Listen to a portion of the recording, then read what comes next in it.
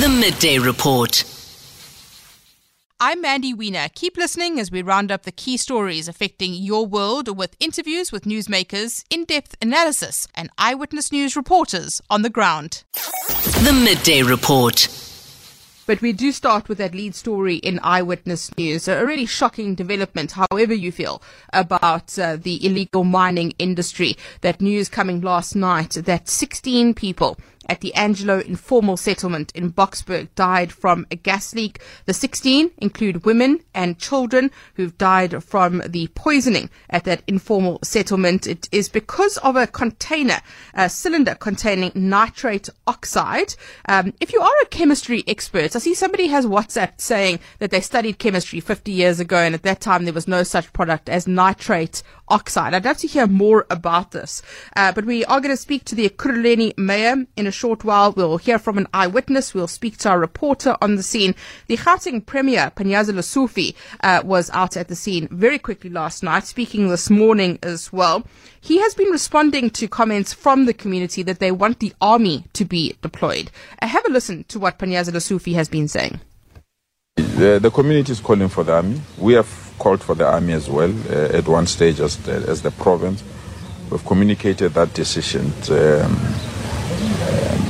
But the process of deploying the army, and we understand historically why, the process of deploying the army is highly regulated. Highly regulated. The president must gazette it, the president must consult opposition parties in the legislature. The number of soldiers must be appropriately within the budget. A certain committee of parliament must meet. And so it's highly regulated. Even when they are deployed, they can't also openly engage. They need to give support to the police and other things. We really feel that we need a combination of many things. The army might assist, but you know the army, they can't be here permanently. It must be a certain limited period and all other related issues. So that's Panyaza Lesufi, the Gauteng Premier, speaking at the Angelo Informal Settlement. Well, let's speak to our reporter on the scene, Oren Singh, EWN reporter. Oren, good afternoon to you. Thank you for your time. You've been speaking to eyewitnesses there. We're going to play some of that incredible audio that you have sent us from eyewitnesses. But just describe to us what the scene is there now and what people are saying to you. Good afternoon, Mandy. Yeah, well, we're currently at what it looks like an informal football pitch in the middle of the Angelo Informal Settlement. A community meeting has just been held a short while ago where community leaders were basically appealing to residents of this informal settlement to sort of report acts of illegal mining or people who are committing illegal activities within this informal settlement. We understand, Manny, that shack, which had been set up sort of as an operation, a base for these Zamazamas to refine their gold. And the gas cylinder that they had cut into is what they actually use in the process of refining the gold. Now, it's unclear whether they actually use the chemicals from that cylinder or whether they just use the container itself. Because we walked into that shack this morning, Mandy, and first of all, the chemical smell it hits you immediately. And this is almost 12 hours after the incident. The incident happened at 6 p.m. yesterday evening, and still there's that gas that lingers in the air, and it hits you quite hard. But when we walked into that shack, we saw a number of these cylinders. Now, they're about 1 meter in length. They're not very wide in diameter, and there were at least 6 or 7 that were propped up on some steel contraptions, and there had been cut quite big holes into these cylinders, and they were soil in there was water in there, so it was quite an operation that they had set up there. And I think the main thing coming out from the community and the people we've spoken to is that at the end of the day, and we heard Mineral Resources Minister last week, Gwede Mantashe, emphasizing this. Illegal mining is a criminal activity, and police are not actually doing their job. That's what the community here are calling for. Yes, some of them are calling for the army to be deployed. But then again, Mandy, we have the army deployed. They get rid of all the Zamazamas, they leave, and the Zamazamas are back again. So it's a policing issue that the community really feel that police need to get to grips with and deal with effectively. Oren, thank you so much. Oren Singh, EWN reporter in the Angelo Informal Settlement, giving us a sense of what the community is saying at that community meeting. Well, Oren has also sent us an interview that he did with an eyewitness, Mandla Murunda, and it's incredibly evocative. Have a listen. What happened yesterday, the guys, they came with the gas bottles, 3 of them. So they were trying to cut them. So to make something called penduga, they put those gold soil to refine and to get the gold. So now the gas explode and it release the gas, the poison gas. So there was no shark fire. Only people they inhaled that gas. They died at the spot. And then when the people tried to run, they fell down and died. And they were vomiting blood, through blood, and then they died. So we tried to revive them, but we failed. We were running around. So the time, it happens at around 6 p.m. That was the time. So now I myself, I inhaled it. It was smelling like a rotten egg, that gas. So we tried to plan for others to survive them, but we failed. So a lot of people died, and I remember yesterday there's 2 whole families died, and there is a baby which I saw trying to run, but she fell down and died at the spot.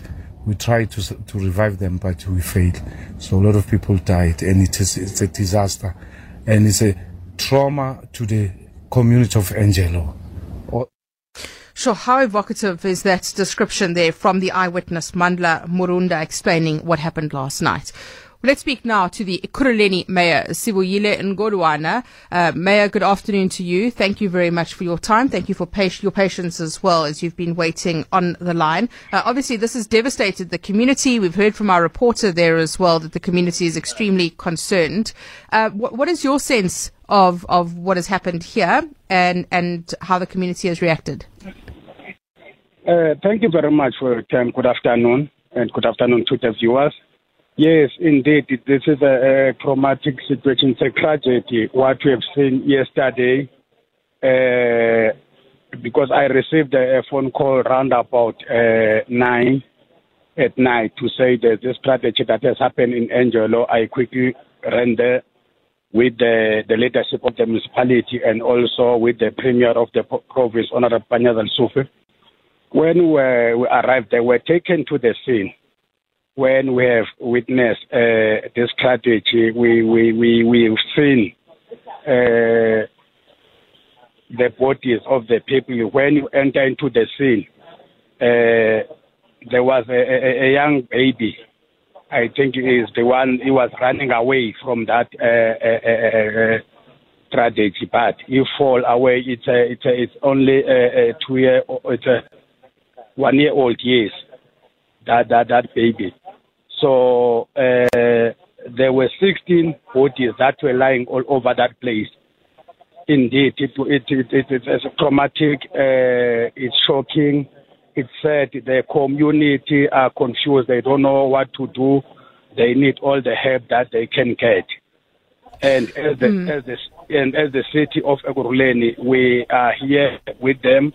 We will provide all the necessary support that they need.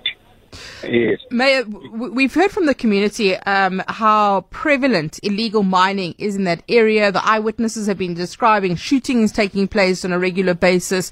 Clearly, this was an established operation. What is being done to curtail illegal mining in that specific area? Yes, man. This illegal mining it's a challenge because we were told by the community to say those people, Zamazamas, have taken all that area. They can't even do anything after 5.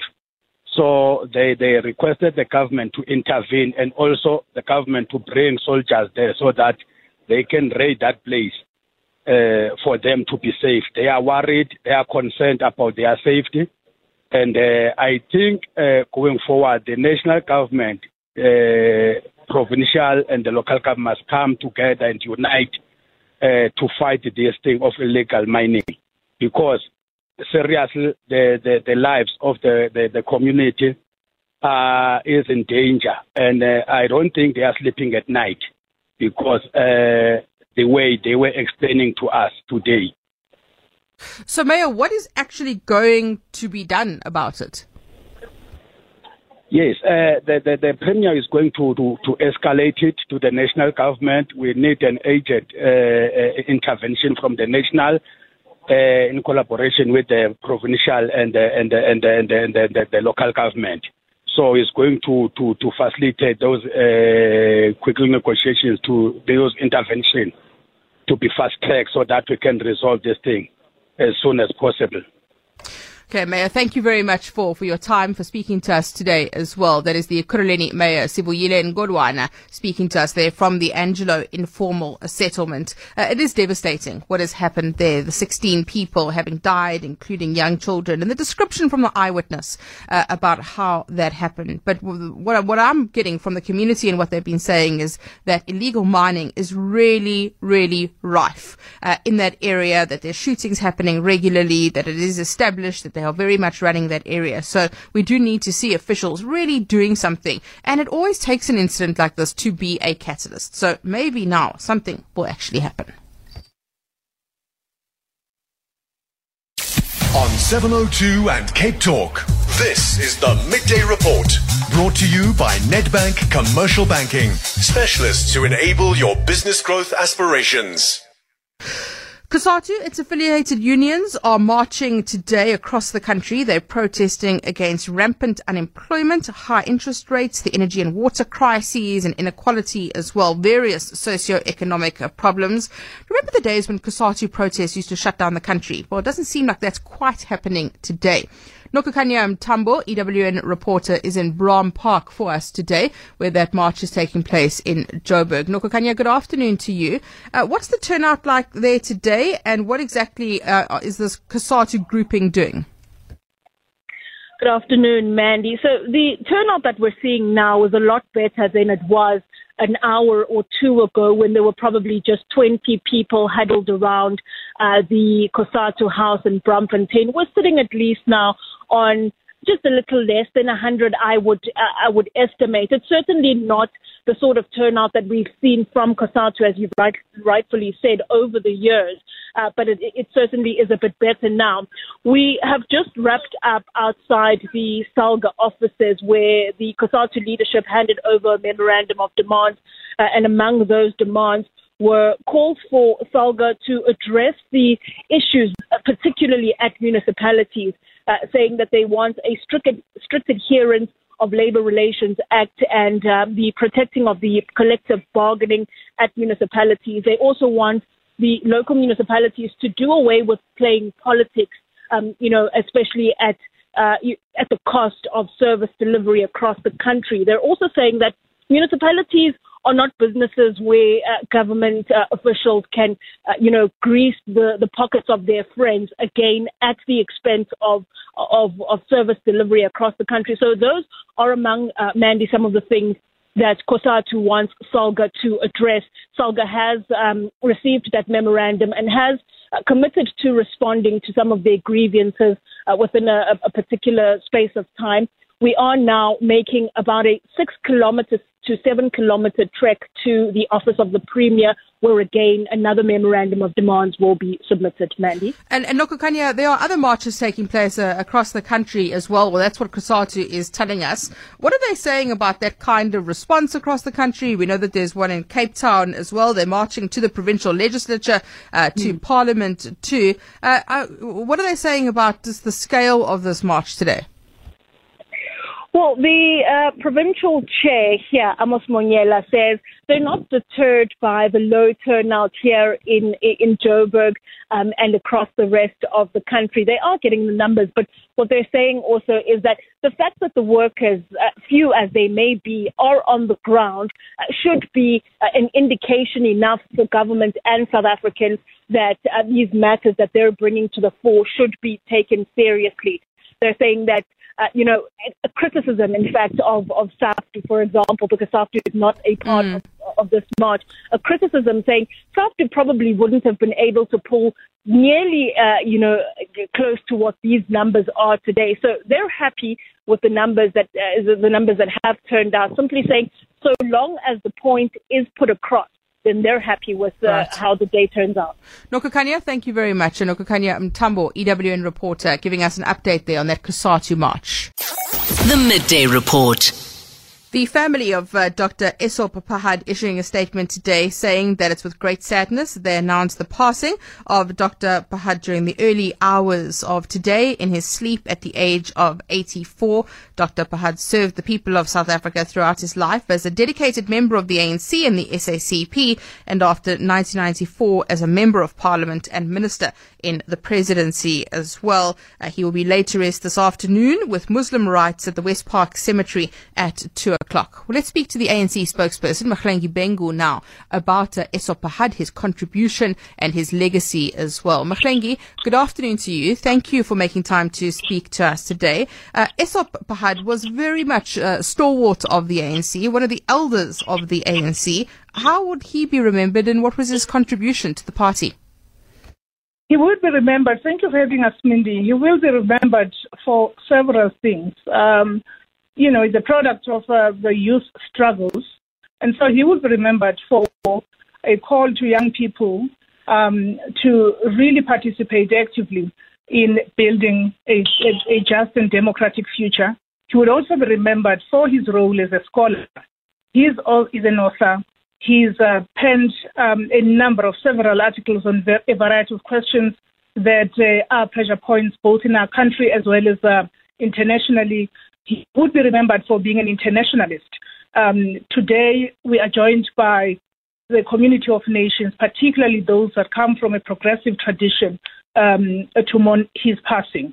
He would also be remembered for having been one of the manifests that were at the center of crafting the democratic architecture of our democracy before 1994, as well as at the beginning of 1994. Those are just some of the things that we will remember him for as the African National Congress, apart from his role as a very vocal and a critical person that always asked the questions that needed to be asked when they needed to be asked.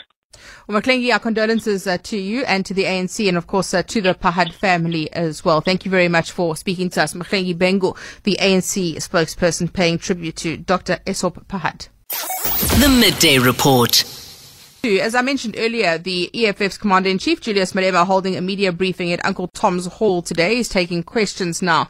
He's been speaking about the Public Protector, about Phala Phala, all matter of issues. Let's have a listen in there. We said we gave them a Joburg. They are running Joburg. We've got an MMC of public safety who tried, it's not his department, who tried to do cleanup campaign to restore the dignity of a city center. They are completely refusing to participate in that program. That will restore the dignity of the people who stay at the city center. There's no disagreement. The disagreement is, let's go massively to go and clean Johannesburg. We're not fighting over tenders. We're not fighting over positions. That administration you have in the Kurleni is an administration of the ANC, by the way. We never brought any municipal manager or city manager. We never brought any HOD. Those people were employed by the ANC. So, as to what is the problem, I don't know. There could be only one problem. They cannot benefit from corruption because we will not allow them. They stole the compact trucks. When we're asking the DA to account for the compact trucks, instead of the DA answering, the ANC was the one that was feeling the heat. The EFF Commander-in-Chief Julius Malema speaking about the city of Joburg, about coalitions as well. 702 and Cape Talk. Book of the Week. On Thursdays in the Midday Report, we speak to the author of a local non-fiction book, and this is a voice that you will be familiar with after the COVID pandemic for sure, because early in the COVID-19 pandemic, Salim Abdul Karim was catapulted into this prominent position in the media.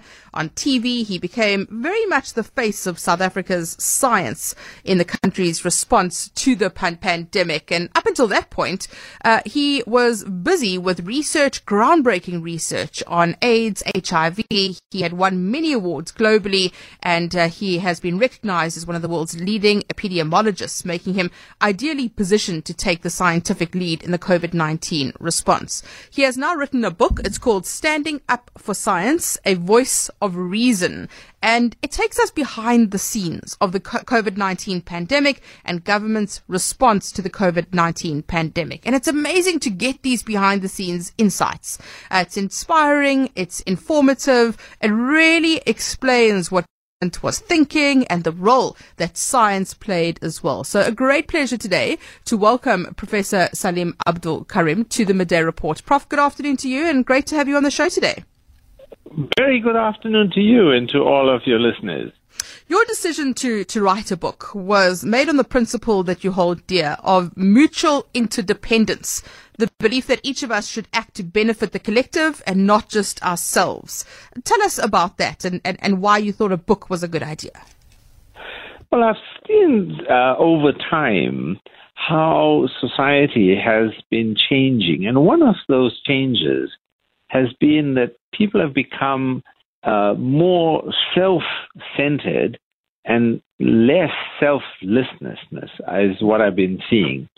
And in order to appreciate the way in which pandemics are spreading, we have to appreciate that whatever I do affects everyone else, and whatever everyone else is doing affects me. So I'm mutually dependent on everyone else, and they are dependent on me.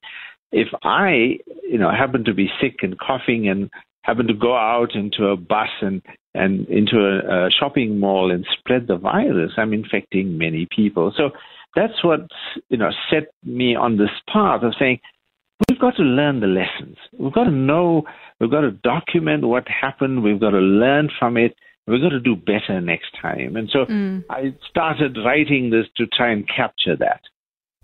You speak in the book about what was going on behind the scenes, and that's what makes this so compelling. So the lockdown was announced by the president in the first of one of those late-night family meetings, as they came to be known. And you speak in the book about how you didn't really actually know much about lockdowns. There hadn't been lockdowns before. And when you were appointed as chair of the MAC, the Ministerial Advisory Committee, everyone assumed it was your decision, but it actually wasn't.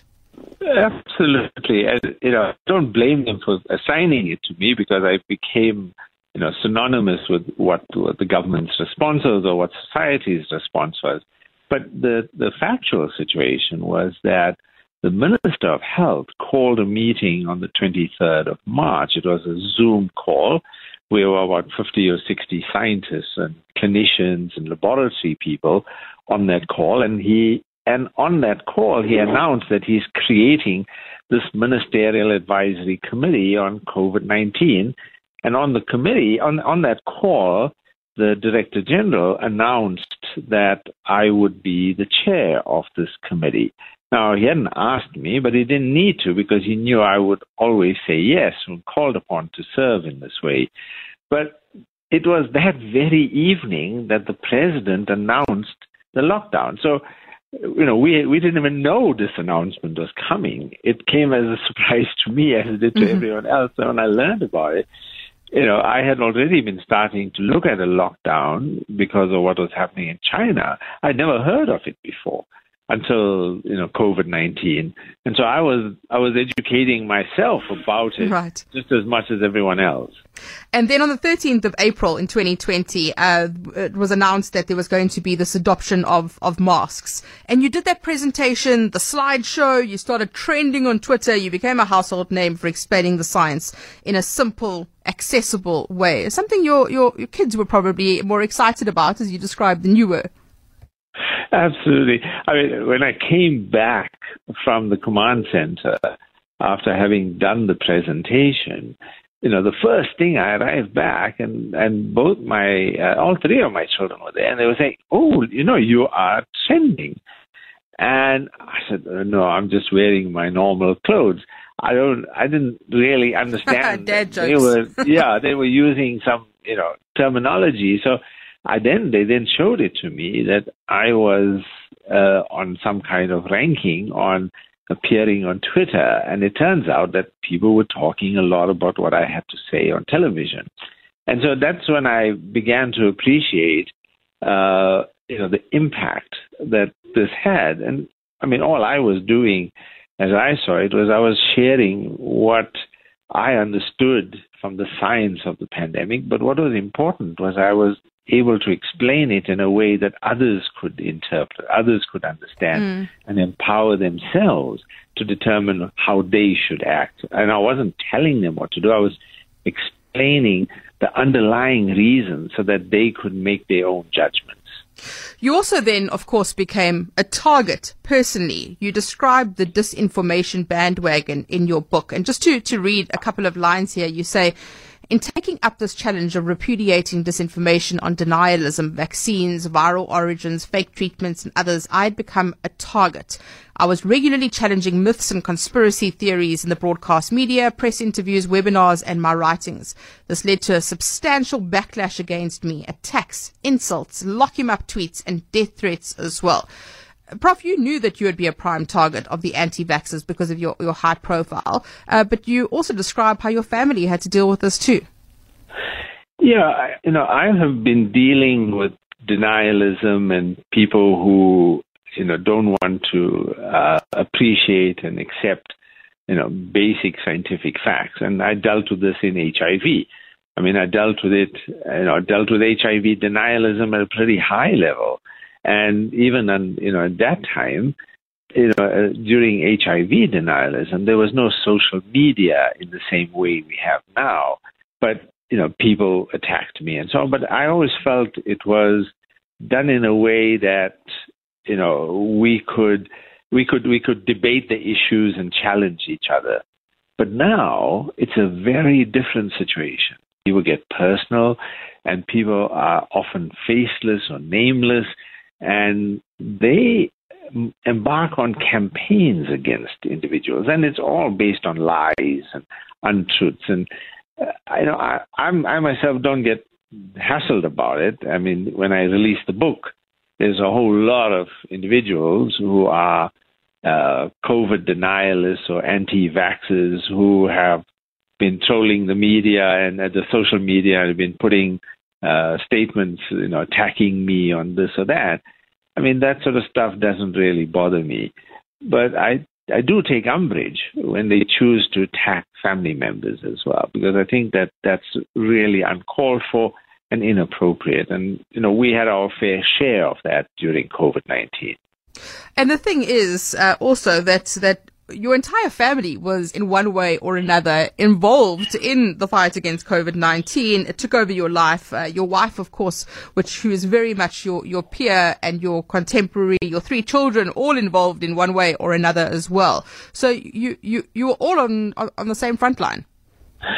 Yeah, it was quite strange because the first person in our family to publish an article in a scientific journal on COVID was my son. He happened to be on vacation from UCT, where he was doing his degree in computer science, and he was working with Professor De Oliveira when COVID-19 appeared.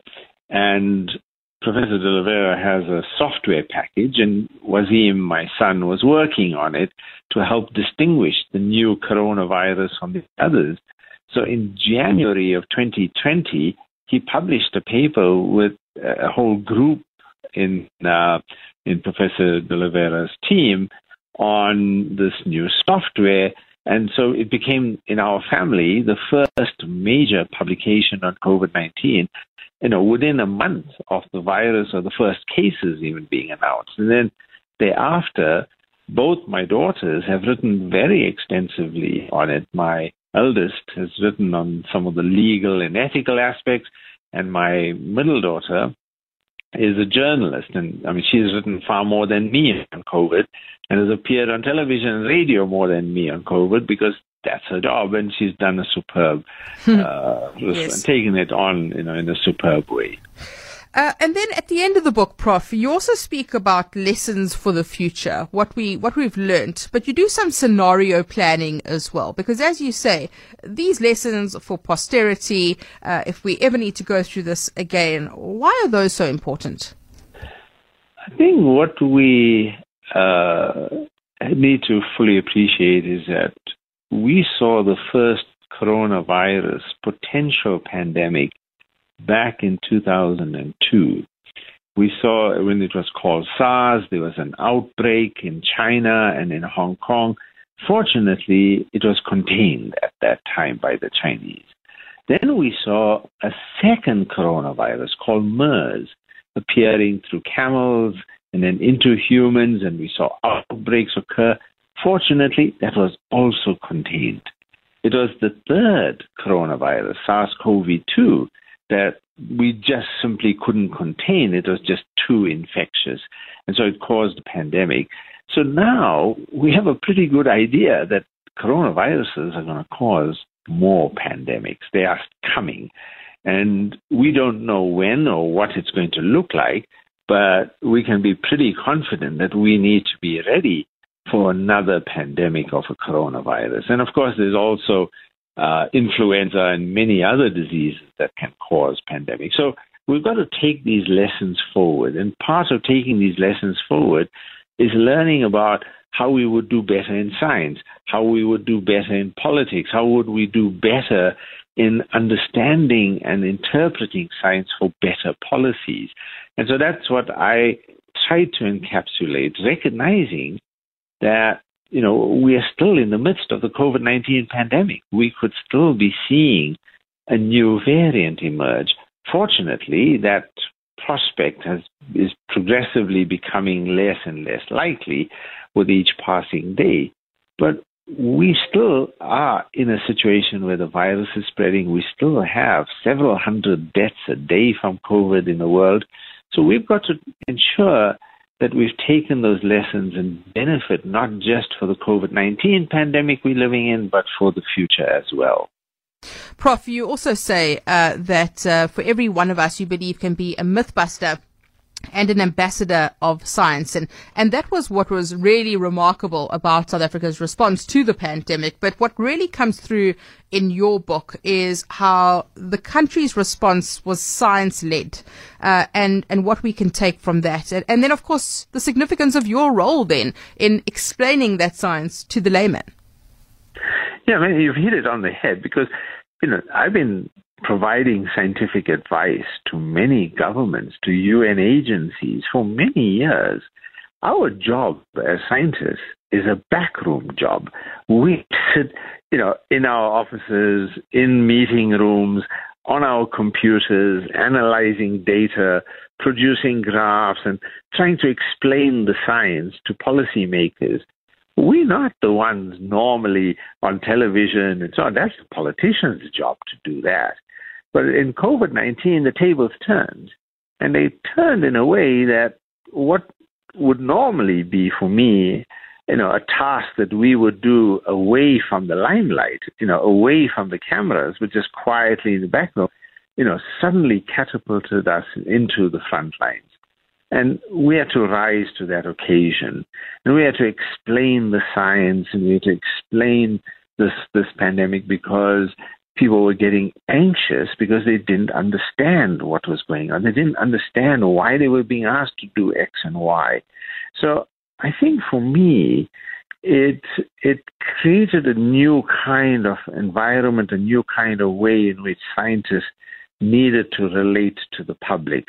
And that, we're going to have to do better the next time as well, to ensure that, science is not just a backroom activity, but that science is coming to the fore, ensuring that we tackle these myths, we tackle the misinformation, we get the truth out there so people can make the right decisions. Well, Prof, thank you for leading us through the pandemic, for explaining everything to us, and for writing this book as well. The Midday Report. That's a wrap of the day's news. Don't forget you can catch the full Midday Report live on 702 and Cape Talk via our streams on YouTube and our website 702.co.za and capetalk.co.za. Keep checking in for updates from my colleagues at Eyewitness News. Till the next time, I'm Mandy Wiener. The Midday Report.